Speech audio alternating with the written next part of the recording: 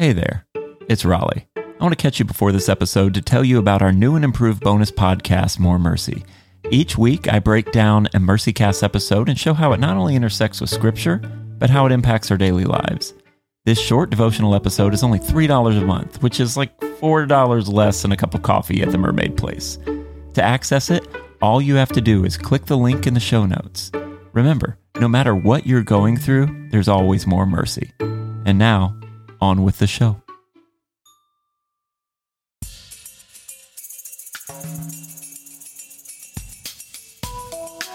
Welcome back to the MercyCast, where we're learning the art of compassion through the adversity of life. I'm your host, Raleigh Sadler. We have been talking about my journey on the Camino. And just like life, sometimes when you think you're through something, you're really not. You reach the end and you're like, well, okay, great. Time to move forward. Time to move on to the next thing. But sometimes life doesn't work out like that. I arrived in Santiago de Compostela and I was excited. My pack even felt lighter.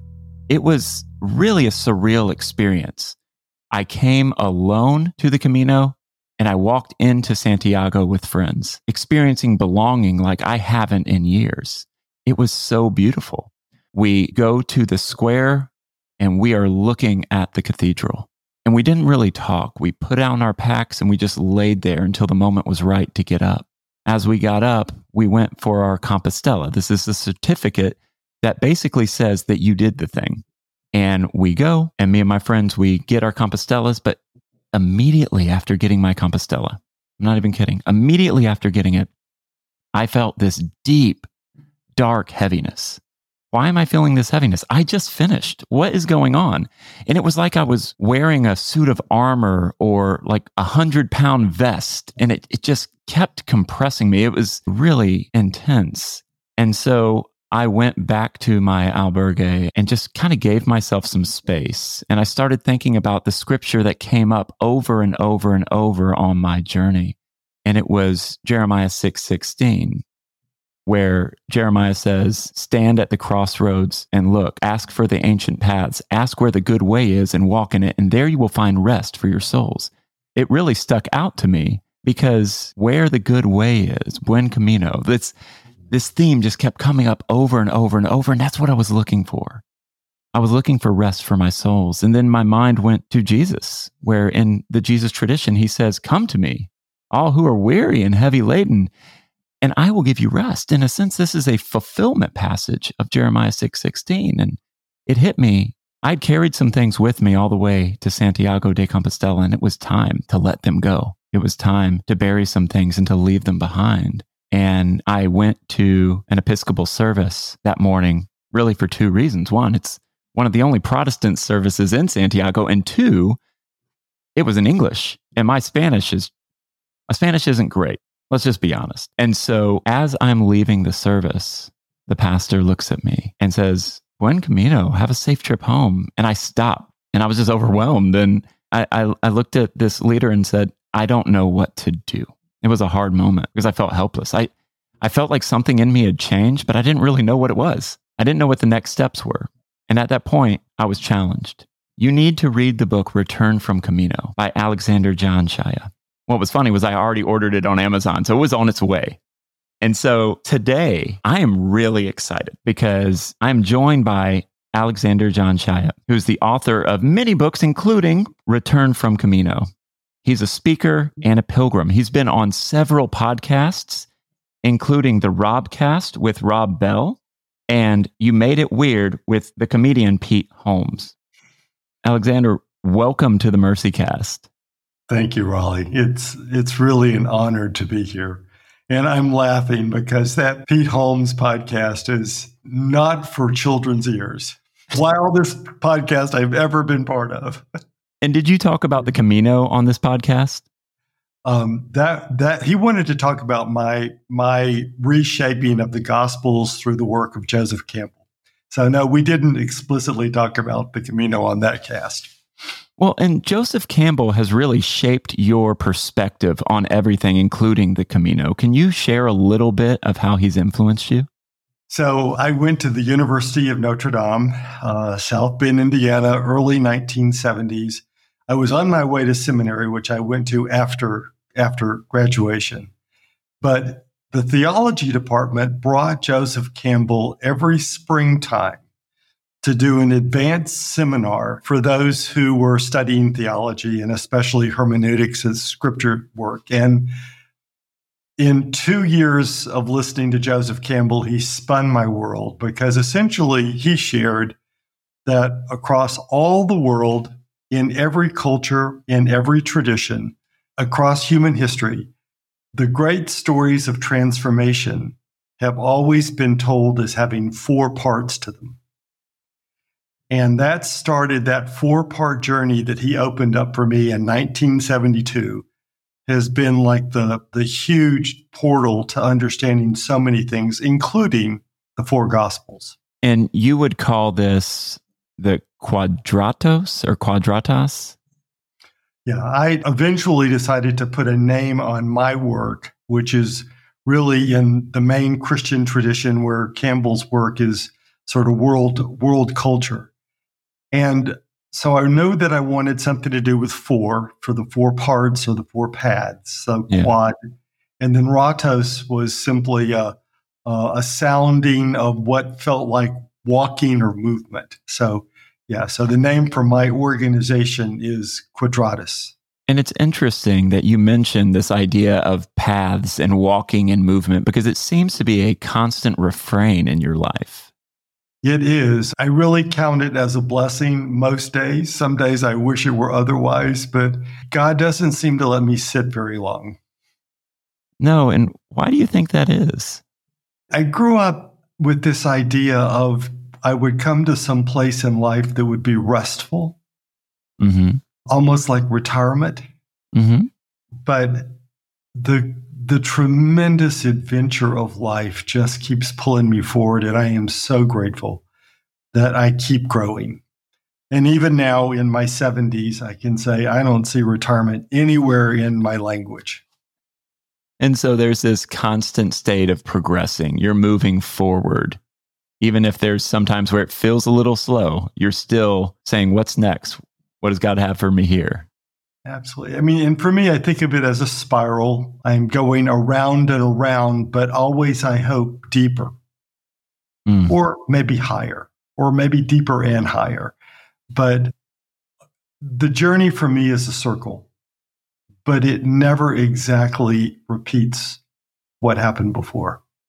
Okay. So wow, that's really powerful because I think for a lot of us, when we think about growth, we think about kind of leaving where we are and getting to the next place where we feel healthy, wealthy, and wise, healthy, wealthy, and strong. We want to get to that place so that we don't have to deal with our weaknesses.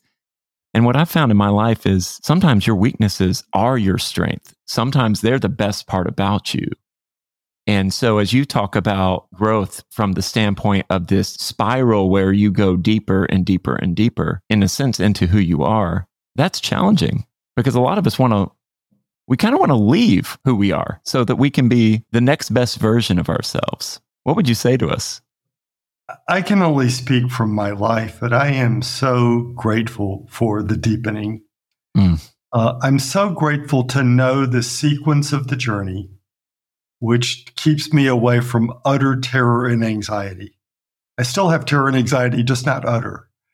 Because I know that when I hit those really, really, really painful moments, that it's just a necessary process to some large new opening. And that as I keep going around the journey, it just gets richer, deeper, more abundant, textured. For all the struggle, I would not forsake it. And I think that's one thing that makes the Camino such a powerful and formative experience is because, as one person told me as we were eating pulpo, in Galicia, and we're just having a conversation, his name was Holger, and Holger looks at me and he says, Raleigh, we've been on a Camino many times, and one thing we've learned is it's a little life. That's what it is. just like in life, you never know what's around the corner and you have to embrace it. That's the Camino. You don't know if you're going to finish this. You don't know what's going to happen, but be in the moment and be present. Yeah. And it was so challenging. And I was so encouraged to see how in your book, Return from Camino, you talk about Joseph Campbell's influence there with his view of rite of passage and how so many pilgrimages and rites of passage are truly little lives. A rite of passage is not about a destination. A rite of passage is about a life experience that teaches you how to face those same experiences over and over and over again, probably for the rest of your life. Unpack that a little bit more for me. You mentioned this idea of facing those experiences over and over. So for me, I really believe there is this 4-part journey. Each one of us is going to walk it in our own unique way with our own unique content. But Campbell names those 4 parts as hearing the summons, facing trials and obstacles, receiving the gift, and bringing the gift back to ordinary life. And we're going to have those parts of our life over and over and over again. So the Camino, or a deep grief experience, there are many, many ways that we move through this pattern, and we get to learn how I work with it. I get to learn how I receive or don't receive the summons. What's the stuffness? What's the thinking and the feeling states that help me go forward? What are the thinking and the feeling states that pull me back? I get to see how I face those really difficult moments on the Camino, the trials and the obstacles. I get to learn how I might even be able to ultimately receive those as gratitudes. And I get to hear or to see how I receive the gift. And my experience on the Camino is that oftentimes those gifts keep getting given and I don't see them until finally I go, God's been trying to give this to me for a long time and I just wasn't paying attention. But learning about how I don't pay attention and then how I do is a tremendous piece of wisdom. And then finally, how do I bring that gift back to my everyday life and learn how to use it? Because learning that I have the gift and learning how to use it are entirely different tasks. That is so good. And what's interesting, as you described those 4 stages, that's exactly how this series on the Camino breaks down. It's the hearing the summons or the call to the Camino. Next, it's the trials and tribulations that you face. What was interesting for me was my 3rd day. I thought I was doing really well. And then all of a sudden, the things that I face back home, the things that I was like, I went to the Camino to really process, they had followed me and kind of presented themselves to me in such a way where I'm like, I need to make a decision here. That's a hard decision. And in my case, it was everyone that I'd walked with up until that point said, well, you need to take this path. That's what we're all doing. And I'm like, but I've already committed to this path. And then I had one person tell me, he's like, well, you're going to miss out. You're going to miss out the whole point of the Camino you're missing because you're not taking the right path. And I remember that night I was frustrated because I was like, you don't know me. Who are you?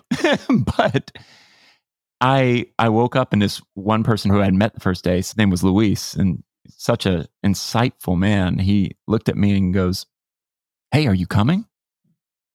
Are you going to do it? Because it was a beautiful path. It was actually easier than the other path.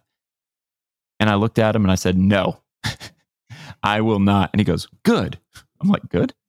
He's like, everyone must choose their own Camino.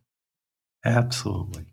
And for me, it was in that trial, in that test even, where I had to double down and say, this isn't anyone else's Camino, no matter how cool this is or no matter how great the story would be. My story is down another way, and it was lonely. And I feel like so much of life can be like that. You choose things based on your integrity, based on who you are. And sometimes the crowds don't follow you. Mm-hmm.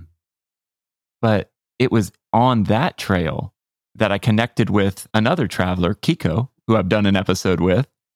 And we had a very fast and close relationship. It was like we were destined to meet on the trail.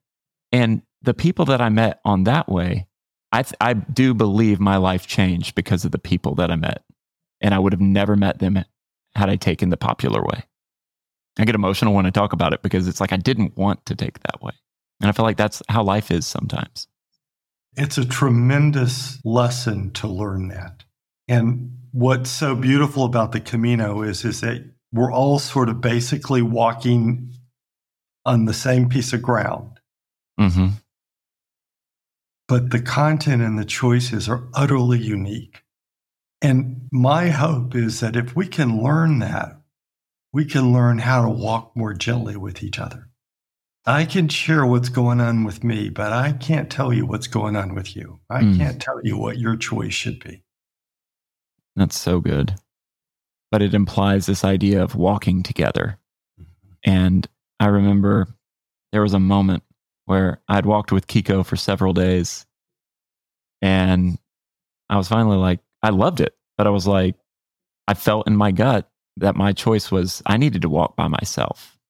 And so he went on his way, I went on mine. And my focus the whole time was just to be present. You know, I had my why. I think it's important to have our why that we bring into the Camino. But I think we can almost try to manufacture answers as we're doing it, when really the answer is be present, be open, and see what happens. And I think God in his own way will kind of answer all those questions, or at least start you on the path to finding the answer. But I remember I'm walking through the forest, and something, I can't really describe it. I just felt more alive than I ever have in my entire life. And it was about 5 minutes, but it was the most rich feeling I think I'd ever had. And as soon as that ended, the doubts came. Well, this isn't real. And I'm like, no. And one thing I would say to myself over and over and over, I would say, I see you, fear. Anytime fear would crop up, I'd be like, I see you, fear. I'm walking with Jesus and Kiko. Like, that was what I would say over and over and over. And in this moment, I'm like, no, I see you. You're fear. And you're not going to steal this joy. And then shortly after, I walked up on a stop sign, and someone had written, never at the top of it and walking at the bottom. And it's this idea that, and you've said this before, the way has no end, but our steps do. And you talk about... Not my words. That was a sign on the Camino, but see? Thank you. See? Yeah, it's the signs. The signs are so amazing because these are pilgrims in process. And they're working it out on the way. Like, I saw people riding on rocks. I saw street art. I saw all sorts of things where you could tell people were trying to process in a public way. But in your book, you talk about how it's very easy for us to get fixated on the destination, but the whole point is the journey. And even the destination is not the end. It's a turnaround place. Could you tell us a little bit more? What does that mean, turnaround place? I will, but I also want to go back just a moment. Please. You said something that I would not want you or other people to miss. That moment, those 5 minutes of joy, followed by this fear and doubt, or whatever that experience was. Yeah. That's a universal. Is it? It is. And the strength of the fear and the doubt teaches the truth of those first 5 minutes. Oh, wow. And I would want people to know to expect that. I won't go into like where we find that in the Gospels, et cetera, but it is a spiritual or psychological truth that is in us. That when we have these unitive moments or these moments of infilling, what immediately follows that, and I don't know where it comes from, is something that tries to take it away, or that tests us so that we'll take it deeper. Well, and that was so my experience. And it's very helpful to understand that it is a universal, because for me, I'd experienced something that was so beautiful and I couldn't really wrap my head around it. I just knew that I didn't want to leave it. It was like, I'm in this moment and I'm like, keep walking, keep doing what you're doing, keep breathing. And there'd be moments where, doubt would start to creep in and I would just stop. I would close my eyes. I would listen to the birds chirping. I would feel the breeze on me. and say, I'm here. I am on the Camino. And yeah, in that moment, I think the desire to not lose it challenged the idea that I would lose it. That makes sense. And so Turnaround? I want to get there, but so much of the Camino is about being present. And you talk about this in your book, and I think that's why I experienced that. And so for those of us who've been on a Camino and we come back, or those of us who are considering the Camino, or those of us who are just on our own way in life, what does it mean to be present? And how would you encourage us with that? I mean, truly, in some ways, the long or short days of walking are an invitation to mindfulness. And it may be easier because you are away from the usual, I assume, the usual pressures of home and bill paying and answering messages, etc. So you have this grace moment to be with yourself. But you'll learn how even being with yourself, you get pulled away from yourself. Mm-hmm. And then there'll be, I hope, those moments where you truly are with yourself in this moment. Perhaps those minutes in the forest. Yeah. And they become the opening to a way of being that you can bring home. It won't be easy to bring it home. But hopefully you've so touched the truth of something that you're willing to bring it into the hustle of life and not forsake it. Yes, absolutely. And I think in bringing it home, that's where we find ourselves on the other side of the turnaround place. You describe a turnaround place as the pilgrims of old, as they would go to their site that they were hoping to experience in a new way. The journey wasn't over when they got there. In the medieval times and before, they would walk back. And this would be another months-long journey that was fraught with many things. Like they could have experienced a lot of things, but as they're walking back, they are processing what they experienced on the journey and what they experienced when they got to Santiago de Compostela.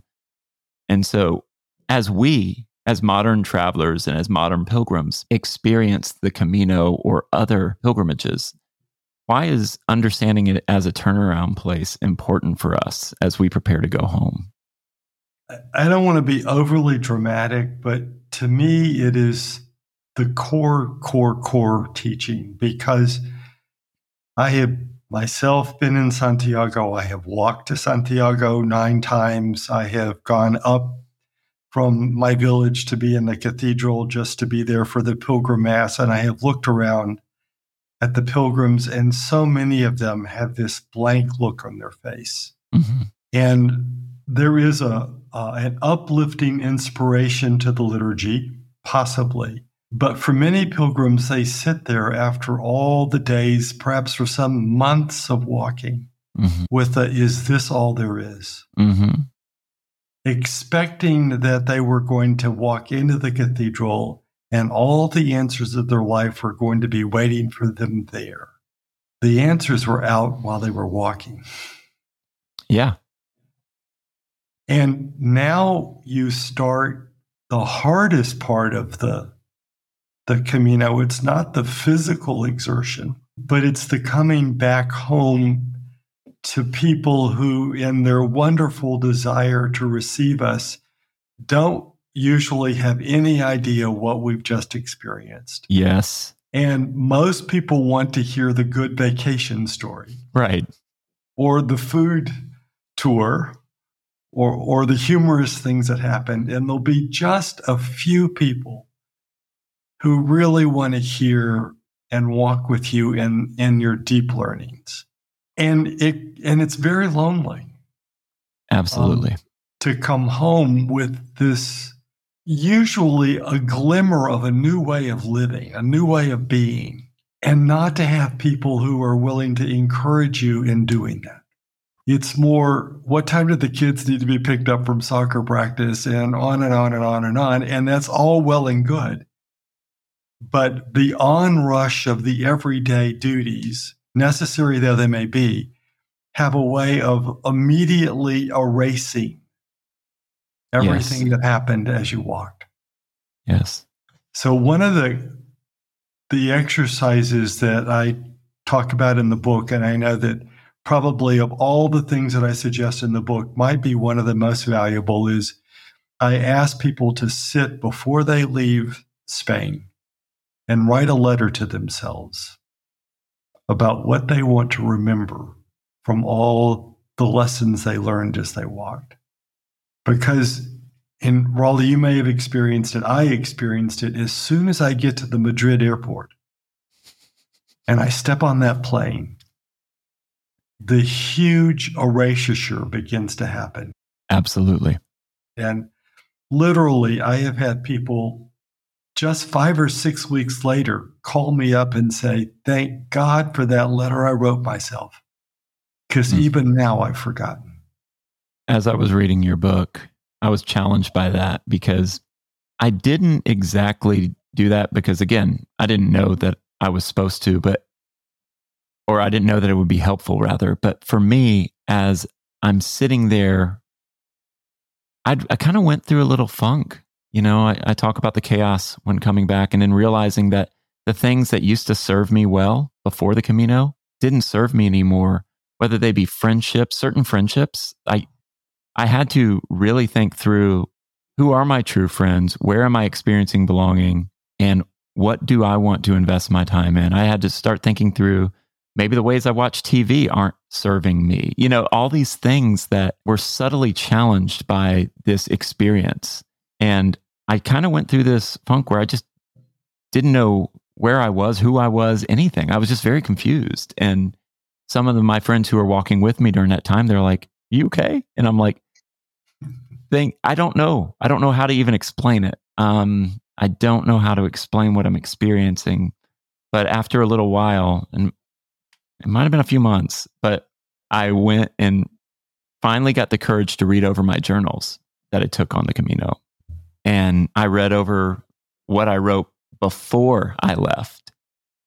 And I mean, seriously, when you're packing your bag, you're given this keen insight on the baggage that we carry through life, because you can only carry so much and function, and it's like, so I'm like, well, I got to have 10% of my body weight. So I got to take this out, and I know I need this, but do I really need this? It's a game of ounces now. Is this going to serve me, or is this going to hurt me?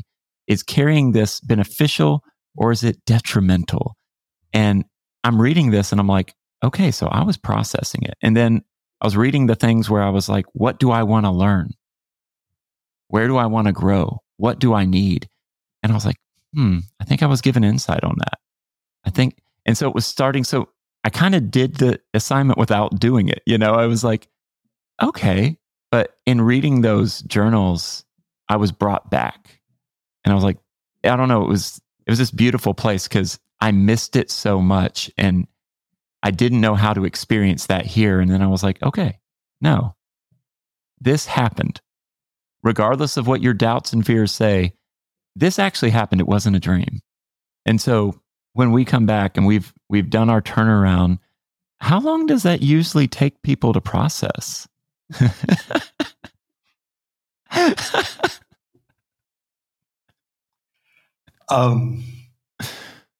Give me an exact time schedule. I would say I did my first Camino, which was 50 days in the year 2012. I would say that Camino sort of ended in 2017. It was 4 years before the gift of that Camino felt like it had become part of my everyday life. As beautiful as that Compostela certificate is that you receive in Santiago, it also has a downside, because it seems to say, you've done it, here it is, it's wrapped up, now go home. And really, it's just saying, oh, you've read the first half of the book. Yeah, because you're still on your way. You're still on your Camino. It has not ended. Honestly, I don't know that my 2012 Camino will ever, quote unquote, end. But I do know that about 4 years later, it felt like it had somewhat settled.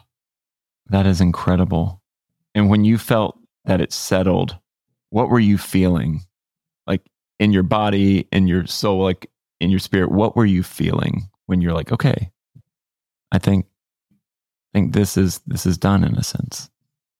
In 2012, I had just published my big book with Harper.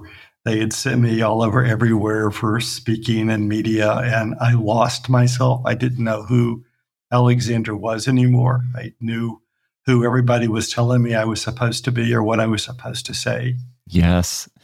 And I also knew that I was carrying way too much physical stuff. I was carrying way too much mental stuff, etc. And 4 years later, I rewrote the book in my voice, bought the copyright back out of Harper and rewrote the book in my voice, sold my house, cleared out most of my belongings and furniture. And all of that was an outer and an inner response to what started in 2012. And so your Camino was changing you even when you didn't know that it was. Years later, you've grown, and you wouldn't have grown had you not had that experience, that really pivotal experience.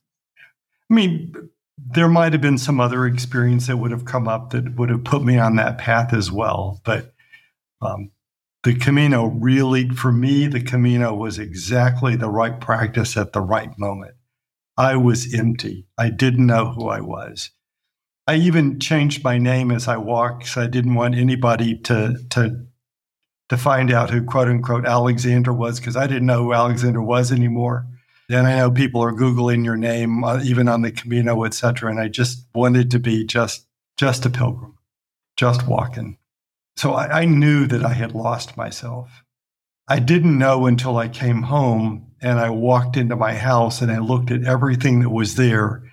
And I got very sad. And I looked back at my little backpack and I got very happy. And that started a 4-year process of selling the house.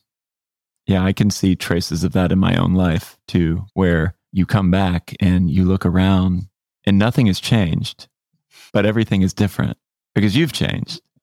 What I often say to people is that you're going to have many experiences on the Camino, but you don't really change on the Camino. You have experiences that when you come home, you discover, oh, that used to bring me joy and it doesn't anymore.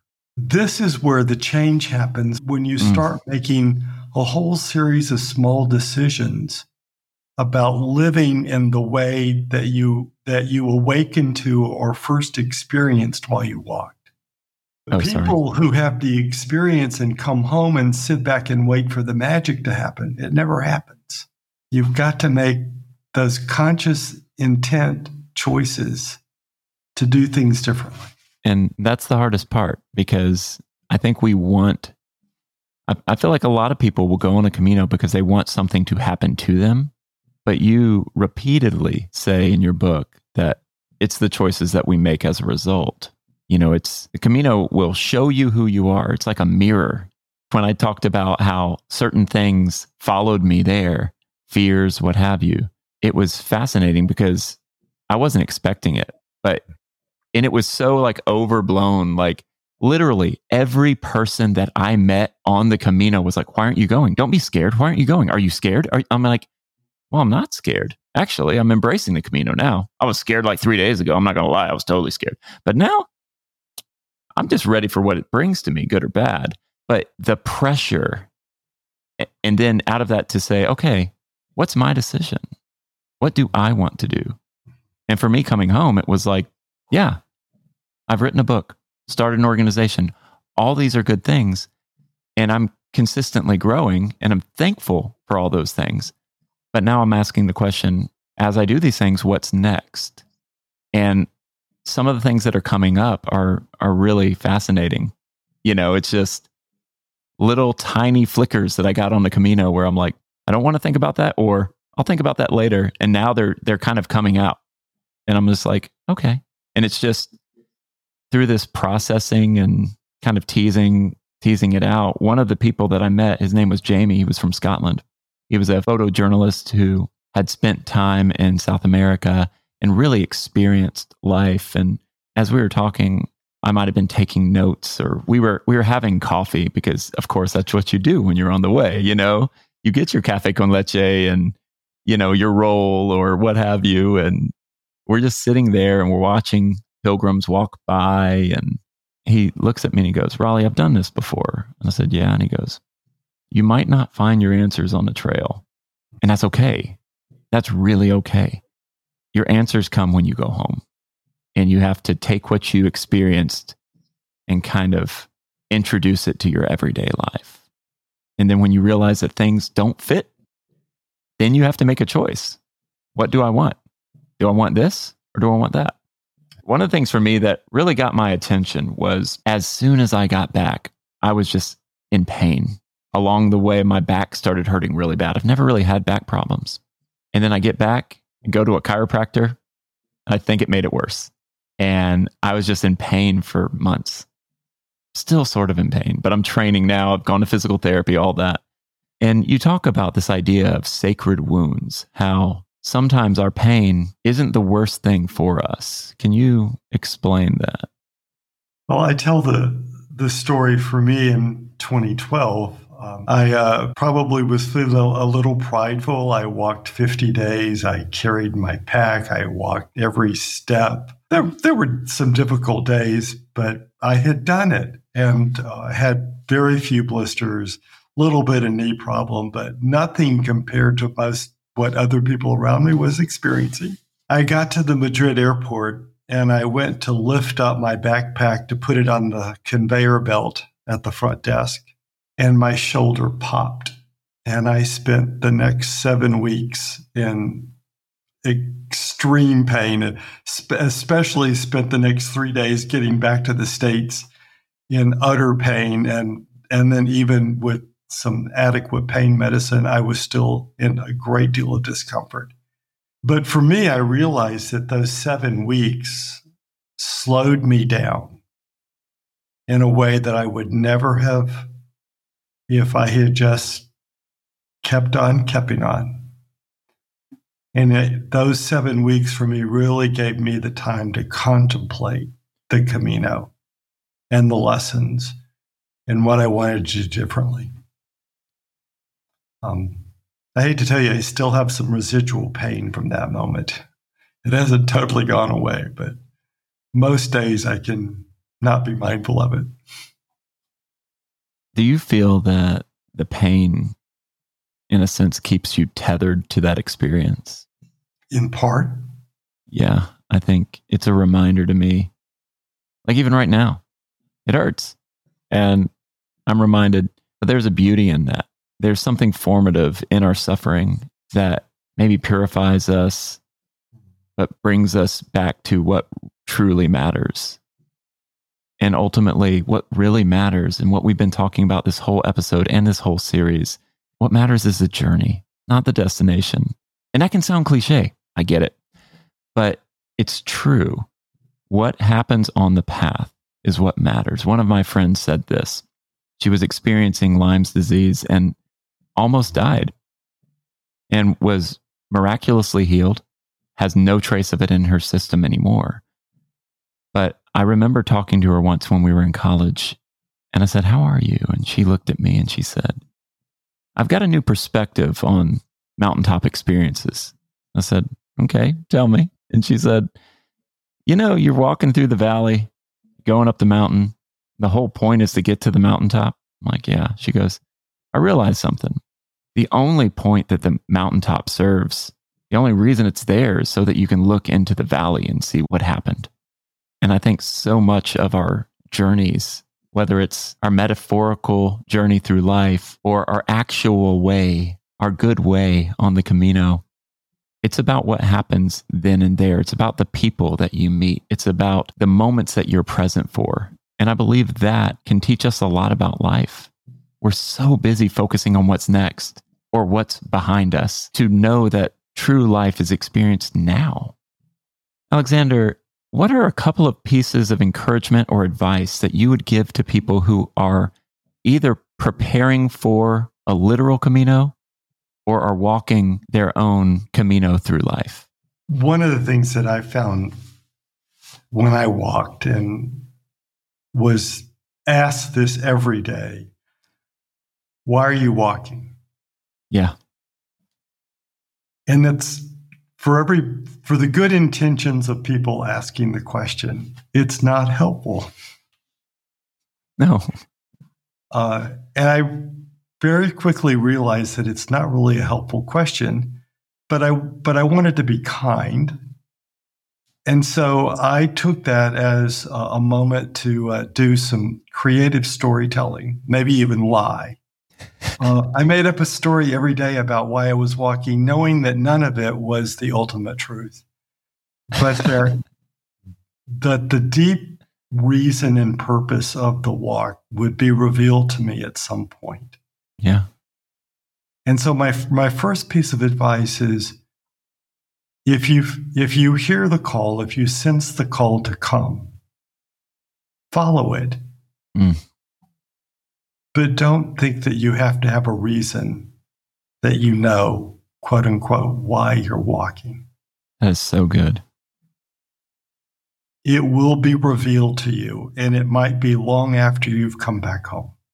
See, this is helpful because when you Google and search about the Camino and how to prepare for it, 1 million people will say, know your why, know your why, know your why. And I'm like, oh, do I know my why good enough? It's like these people seem to know their why really well. And my why is like 6 paragraphs. So I love that, how you're like, if it's calling to you, if it's beckoning to you, just go and it will be revealed.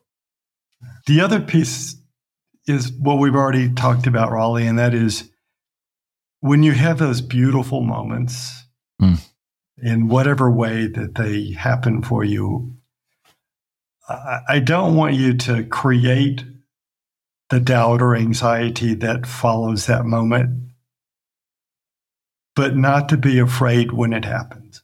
It is pretty usual. It's really good.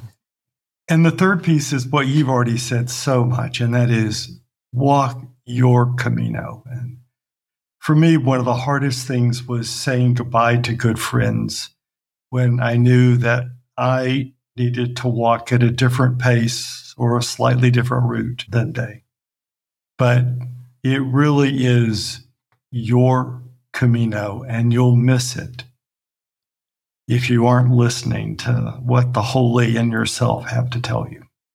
And I think that's such an incredible lesson to end on, because we can be so busy, and we do the same in life, trying to have it look a certain way and not really just embracing what is. And I know in those final waning moments for me in Santiago de Compostela, I'm walking around with this heaviness that I talked about at the beginning. And I just feel in my gut, I was like, I'm walking this way, but I want to turn this way. And I was listening to my gut like nobody's business. And I turned the other way. And all of a sudden I hear a familiar voice. I hear, Raleigh, Raleigh. And I look, and it's my friend Vanessa from Colombia. And I didn't speak much Spanish. She didn't speak much English, but we spoke enough to be walking buddies throughout the thing. And it hit me. One of her friends showed up. She had her dog, who was appropriately named Pavlov. And I felt in that moment this sense of belonging. And it almost shouldn't have been, because it really didn't make sense. We could barely speak each other's language, but I think we felt like we were family. And had I just looked for what I expected, I would have missed the gift of the Camino and just being present with the people that I met along the way. And so, speaking of gifts, your time has been a gift. And Alexander, thank you so much for joining me on the MercyCast. Raleigh, my delight. Truly, you've sort of given me my Camino back. I've loved every minute of this time. Thank you. If you are interested in more stories like this one, buy my book, Vulnerable: Rethinking Human Trafficking. Also, if you want bonus content, you can click on the link in the show notes to access our new and improved weekly bonus podcast, More Mercy, where I dive deeper into each episode. Don't forget to hit that subscribe button and leave MercyCast a 5-star review. I want to hear from you. You can email me at info@mercycast.com. This podcast is brought to you by Let My People Go. To learn more about how you can love your most vulnerable neighbors through your own vulnerability, go to lmpg.org. Till next time, have mercy on yourselves and each other.